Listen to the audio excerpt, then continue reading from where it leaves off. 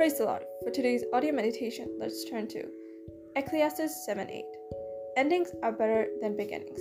Sticking to it is better than standing out. We are told that finishing something is better than starting something, and I am sure that we can all grasp what the Bible is trying to convey to us. So consider we are about to begin a large project such as building a deck, and we have had all the supplies delivered to us, the plans are all ready, and the day is perfect.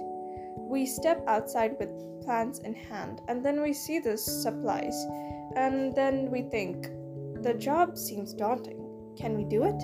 We may have never accomplished anything like this before. Are we capable? So many doubts over our abilities may cross our minds. This is why the Bible tells us that finishing is better than starting. Once the job is accomplished, we are able to enjoy the fruits of our labor. We can step back and look at the job well done with a sense of pleasure and of accomplishment. We did a thing. Job well done and finished. Perseverance is finishing what you've started, working at it until it is resolved or completed. The Bible has a lot to say about pressing on, being steadfast, not quitting, and being committed.